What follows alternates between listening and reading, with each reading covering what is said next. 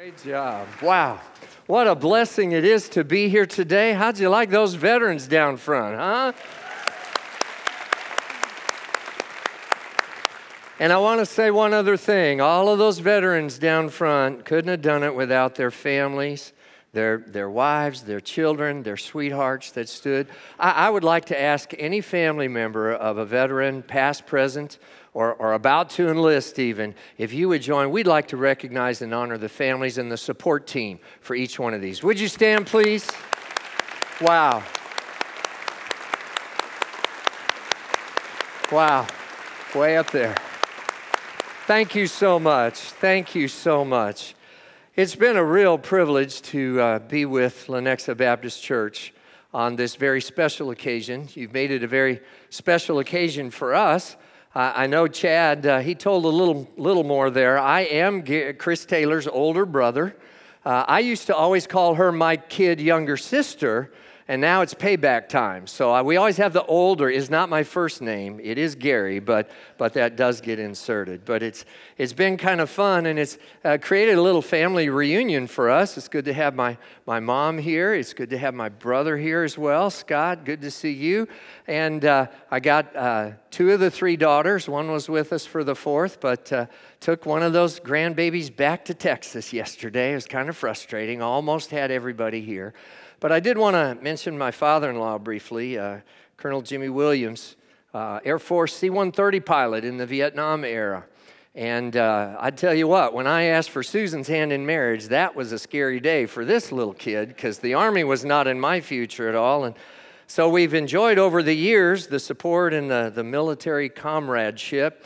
But I just had to say publicly that I'm so glad I finally made colonel because I had been the junior officer in the family for years. It just took a long time to get where we needed to be. But proud of each and every one of you that has made a contribution to our safety and our security. I mentioned to Susan sitting down front, can you believe there are people, probably better Christians than me, don't get to come into a place like this and don't know that the front door is secure from persecution or problems or trouble. And the First Amendment of our Constitution allows us to worship freely. And in the marketplace of ideas, we are able to hold the Word of God high and take a stand. What a privilege and a blessing. Thank you, veterans. I do have a slide that tells you a little about my future. I did hang up the uniform officially in October, and we are allowed for special occasions to put it on, and I figured that while it still fit, I was going to get the use out of it. These things are expensive, so you know that. But I have a real passion and heart for chaplaincy. I didn't mention it as much in Eric's baptism, but in his testimony, it was Chaplain Pringle, one of my friends, who was very instrumental in his life. And then Chaplain Darren King, who had gone out to the Washington, D.C. National Guard, also a friend. And for us to serve together and to be there today, what a special moment that was. I made a little 501c3, and we're doing three things. The first one is, because we can wear the uniform, there are a lot of veterans who don't have a faith family, and a lot of times their family doesn't support them. And I believe that on a day when we lay a veteran to rest, we need to thank them for their service to our nation. And so I call that final tribute. And I'm willing to take a few hours of my retired time to go and stand by that family. I'm also doing some training on suicide intervention, the awareness and gatekeeper training, we call it, for if you know somebody, how do we get them to some resources that will help them. And then we're resurrecting on the other side of the state line here, the old Missouri militia. Goes back to Civil War days. It was disbanded in 1946, and we're standing that up again to do disaster response. And I'm the only guy right now, but I'm the head guy for the chaplaincy to make that happen. So good things are going on, and appreciate the ability to come and say hello again to friends at Lenexa. It is also my privilege today to pray for our national leaders. And as we've targeted groups of elected officials that represent us all, it's my privilege to pray for them. Would you bow your head with me, and let's pray for those who serve at a national level. Heavenly Father, in our heart, it matters the responsibilities that we are given, and it is truly a sacred trust to be given the responsibility of national leadership in any and every role. We thank you for our leaders, Lord, because they don't hear thank you very much for the sacrifices that they make that most of us don't even know about. They safeguard the health and the safety and the well-being of our entire nation under their care, and that is a huge task. But even more, they respond to global realities and they shape our leadership amongst all the nations. And we pray that you would grant them the strength and wisdom they need for that. Lord, we know that this requires an ability to tune out social media and what other people think, and to be able to tune in to the still small voice of values and convictions and courage that are prompted by your Holy Spirit. So we together pray that these men and women and all who advise them would have a firm grasp of realities that we face. We pray that they would have an extra measure of wisdom to understand these troubled times and our calling as a nation in this day.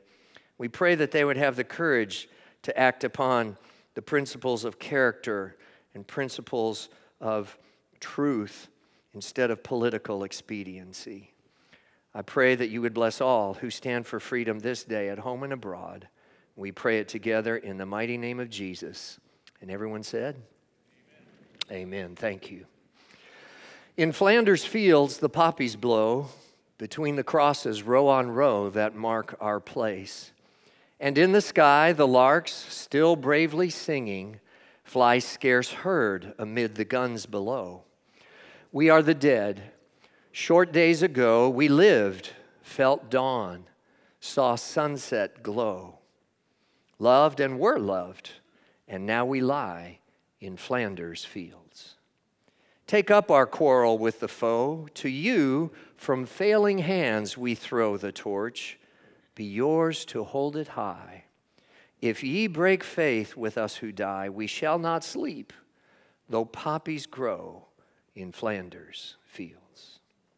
In June of last year, I took part in a ceremony unlike any other I'd been involved in the tiny town of Laclede, Missouri, up on Highway 36 between Brookfield and Chillicothe, is the birthplace of General John J., or Blackjack, Pershing, the American Expeditionary Force commander in World War I, 101 years ago. A flag-draped casket was carried by a funeral honors team to a World War I helmet that we had turned upside down and made into a bowl.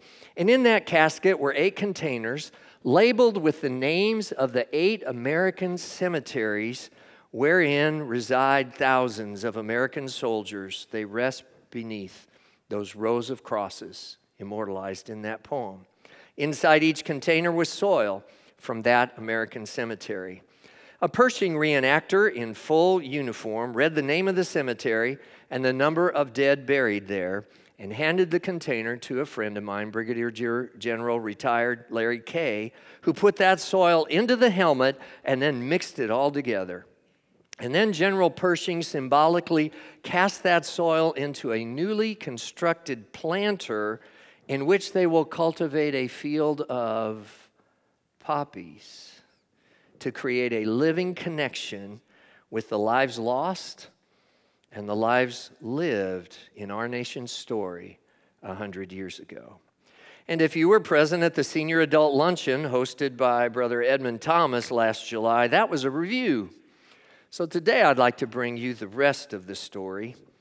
The garden planter in which they cast that soil is huge, and to fill it with healthy poppies is likely to take about 3 years. And so they put some of those original seeds in smaller planting boxes, and they bloomed this spring about Memorial Day. That's a picture of some of the actual poppies up in north central Missouri. A beautiful first generation of flowers that will eventually fill that garden planter. But what we did not know a year ago is that David Shuey, the man who portrayed General John Pershing, had just been told that his cancer, which had been in remission, had now come back with a vengeance.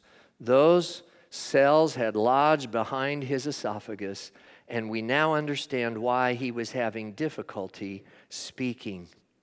He came to my friend, Denzel Haney, who's the site director, and said that he felt he was being silenced, and it was kind of depressing.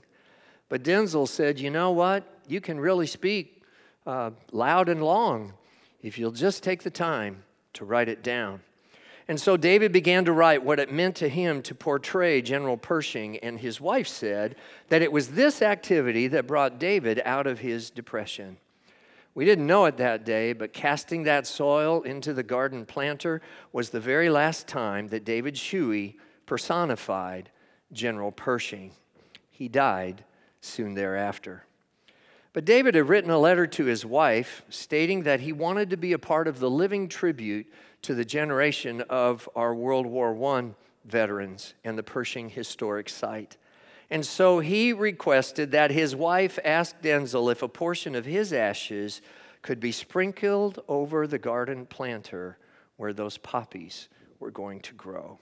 And that was a great relief to my friend Denzel, because he was trying to muster up the courage to go to the wife and say, could we have a portion of the soil where David is laid to rest, that he might always be among us?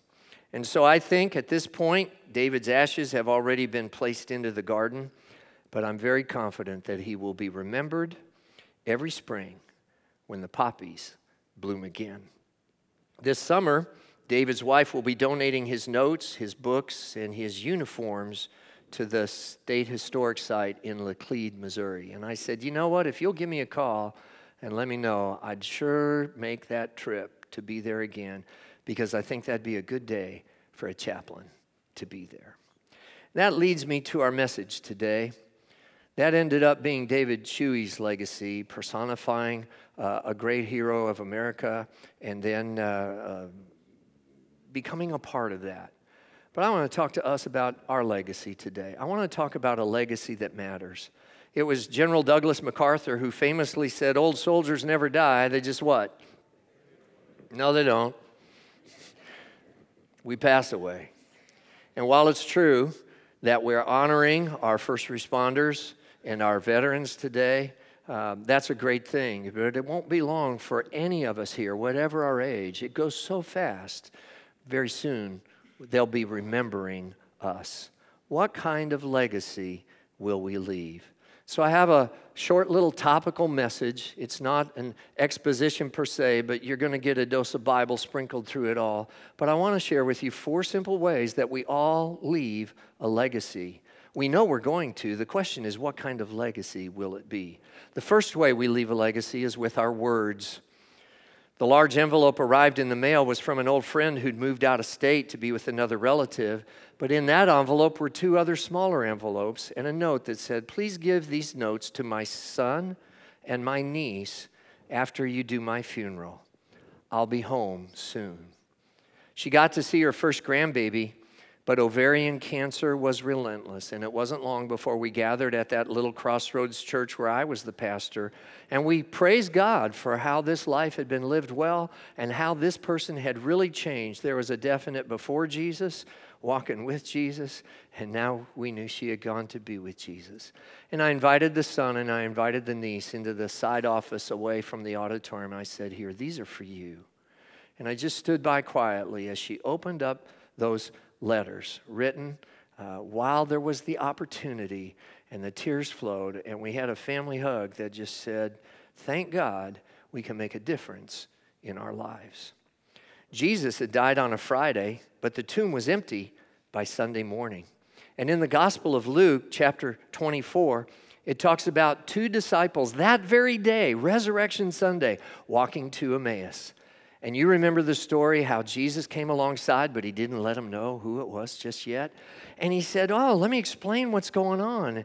And they got to the place, and in the breaking of bread, Jesus was recognized, and he left them to go tell the good news to other folks, I guess.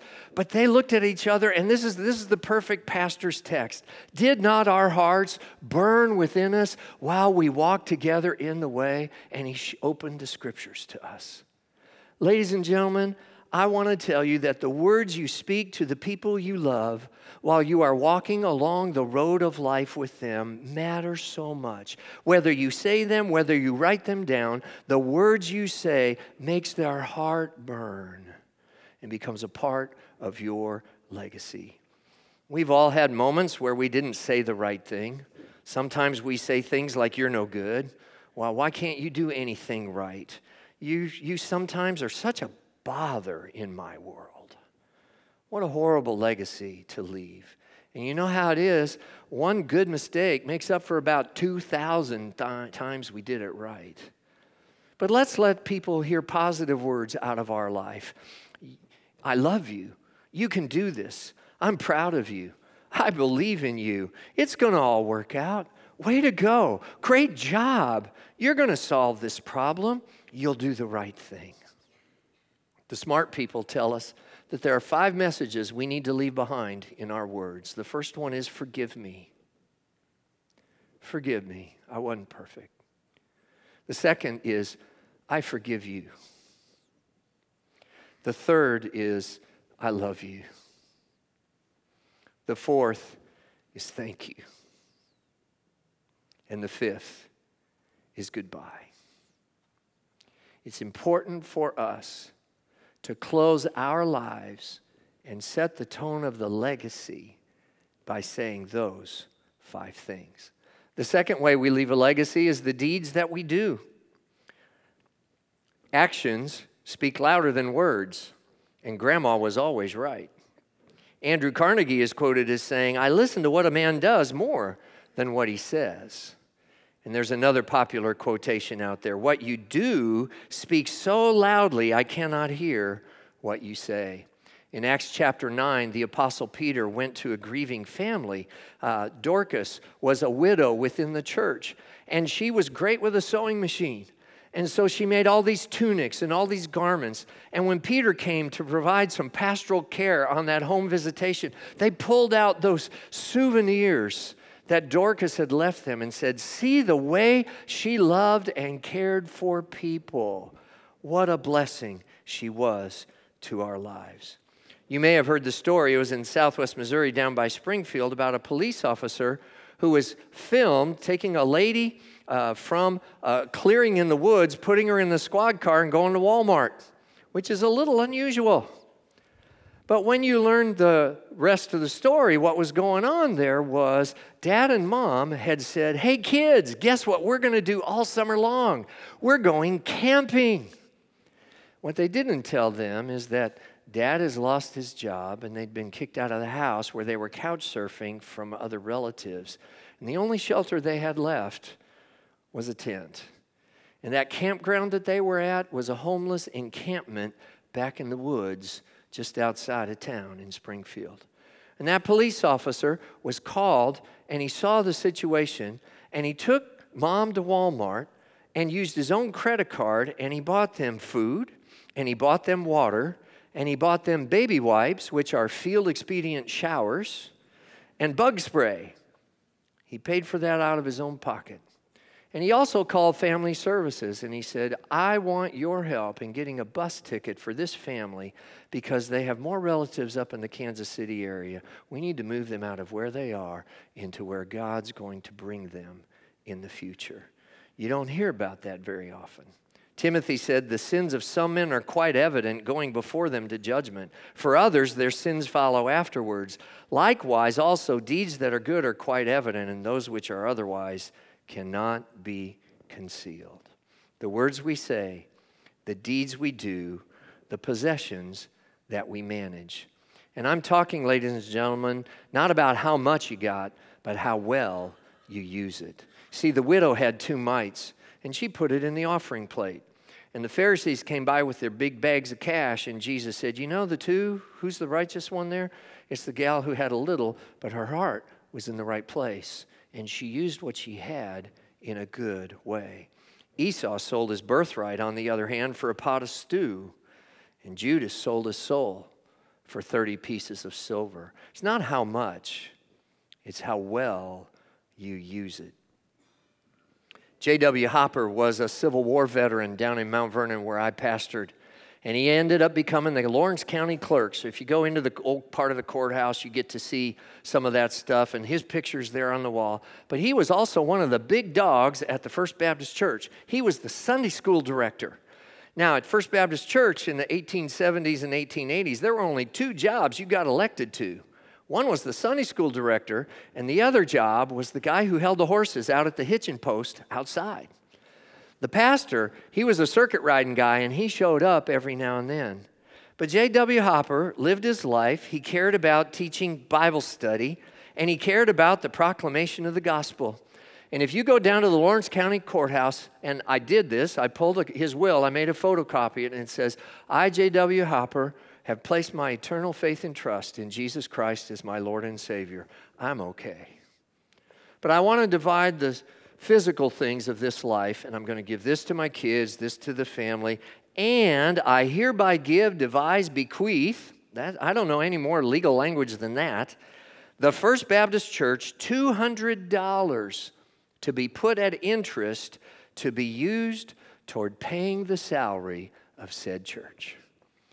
And through time, I wanted to reach out and hug J.W. Hopper. He was taking care of the preacher at First Baptist Church. That was a good thing, I thought. But then I said, where's that money?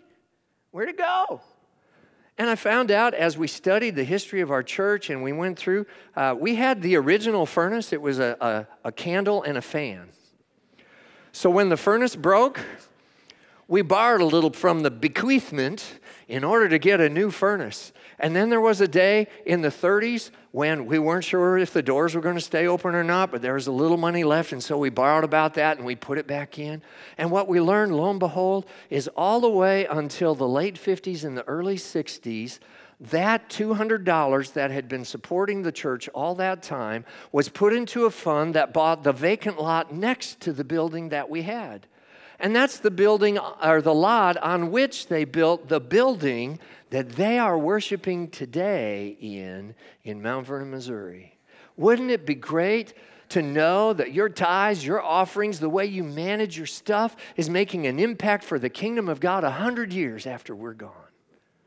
Well, we can do that if we'll just be smart about it and make that a part of our legacy. It's not about the stuff, folks, but what you do with the stuff that God gives you says a lot about your relationship with Him. And it also says how you will teach the people that God has given you how to be stewards of His grace and of His treasures. Well, Gary, this is all well and good, but truth be told, I'm not really good with words, and I haven't done anything really that significant, and I'm not resource endowed. I need a resource enhancement. I'm not thinking endowment at all. Well, you don't get out of today's sermon because I have a one-word answer about what God's legacy for you is. It's the word Lazarus. It's the guy, Lazarus, in John chapter 11.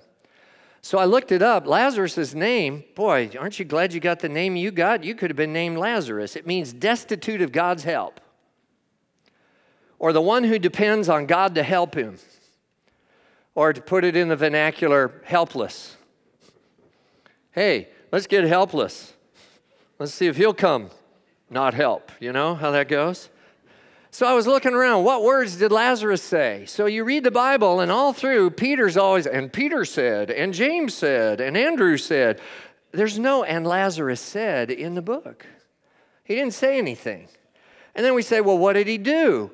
Well, we don't have a record of Lazarus doing anything. He's not even one of the helpers who got the baskets full of fish and bread after the great miracles. He's not like Andrew who brought somebody else to Jesus. He didn't do anything. In fact, all we really know about Lazarus is his possessions. We think he had a house, but the truth is it was Mary and Martha who did the cooking and the cleaning there. And if you go back to Luke, it talks like it's Martha's house.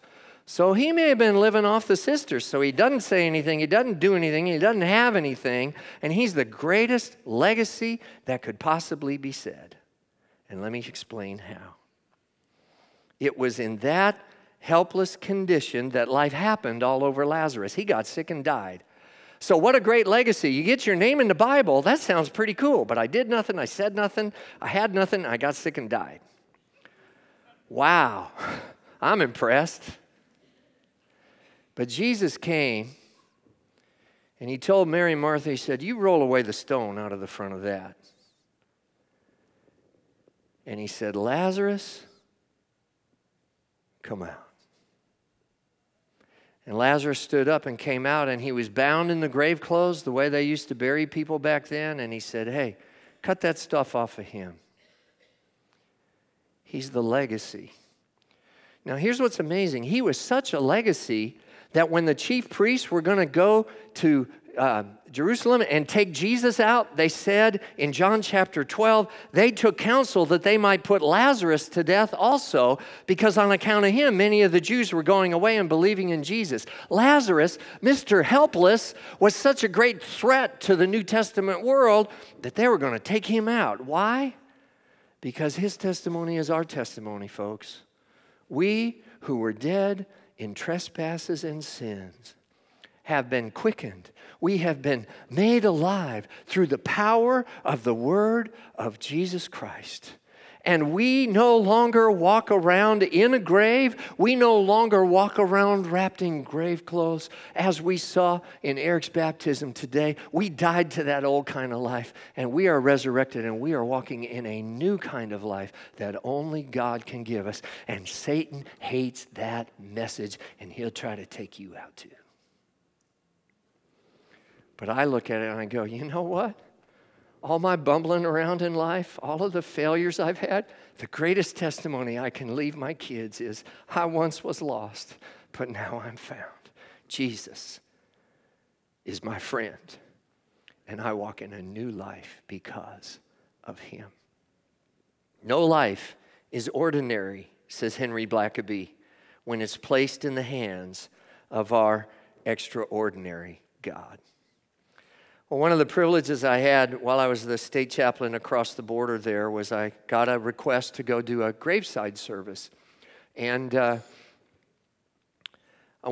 drove like 4.5 hours to get to this little place. You get a piece of paper with the name. And as I finally found this cemetery, you know, on the iron gate over the top, well, the name of the iron gate matched the name on my page. And I said, man, this is the family burial. This is sacred ground to these folks. And when I got there, the daughter said hello to me, and she handed me one of these little American flags. You've seen them everywhere. They had handed one to every member of the family, and it was really kind of cute. You know, you get to see family dynamics there. There was the honor team. There was the bugler down the way. Here was a flag draped casket, and here's little Johnny. He's playing swords with his flag, and his shirt tail's coming out, and mother's fussing all over him, trying to tuck everything back in. His little sister just sitting there so sweet, nice, and pretty, and all. And they started this service, and they said, we'd like you to do the closing prayer. And I said, I'd be very honored to. And all of a sudden, the daughter who was going to say this little speech she'd written, she breaks down in tears, and she's sobbing, and she says, here, I can't do it. You do it, chaplain. And I'm going, I'm adopted into the family. That's okay. And I don't remember it exactly, but it went like this, what this family did to pay tribute to the legacy of their World War II veteran. Honey, thanks for being my faithful partner. I know my pies weren't really that good, but you ate every piece. I loved it when you took me to town on Saturday night. You're the love of my life, and I miss you so already. And together as a family, they just did this.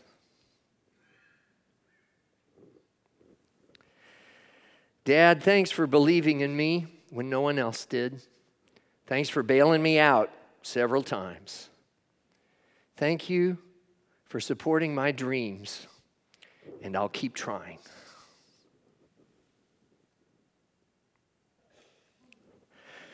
Grandpa, I never bait a hook without thinking of you in that one fishing trip, and I still have the scar on my thumb from your pocket knife.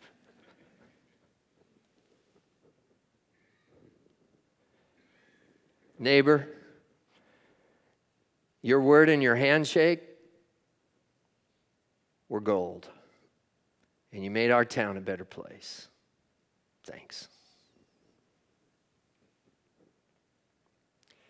And I drove away there that day, and I said, that man left a legacy for his family to follow.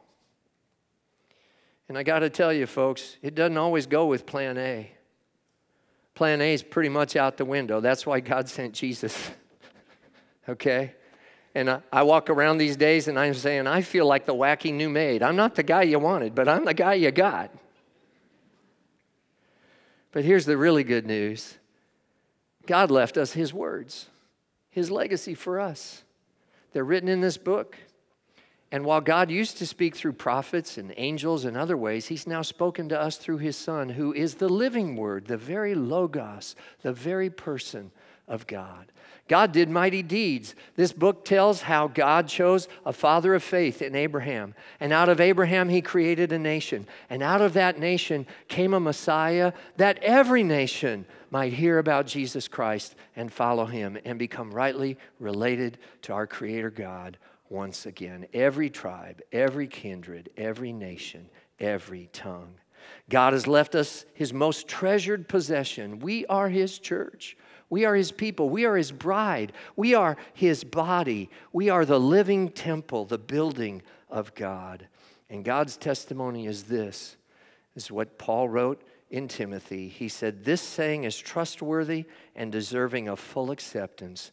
Christ Jesus came into this world to save sinners. Hold forth the word of life. He came that we might have life and have it more abundantly in him. I don't know your story.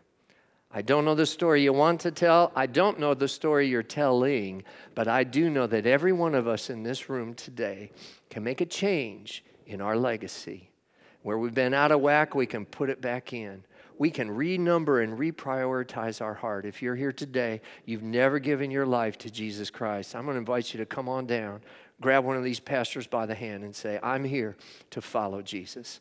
If you've never been obedient in baptism, you need to nail that down and you need to make it say, I was like Lazarus. I was dead in trespass, but I'm alive in Jesus Christ and I want the whole world to know.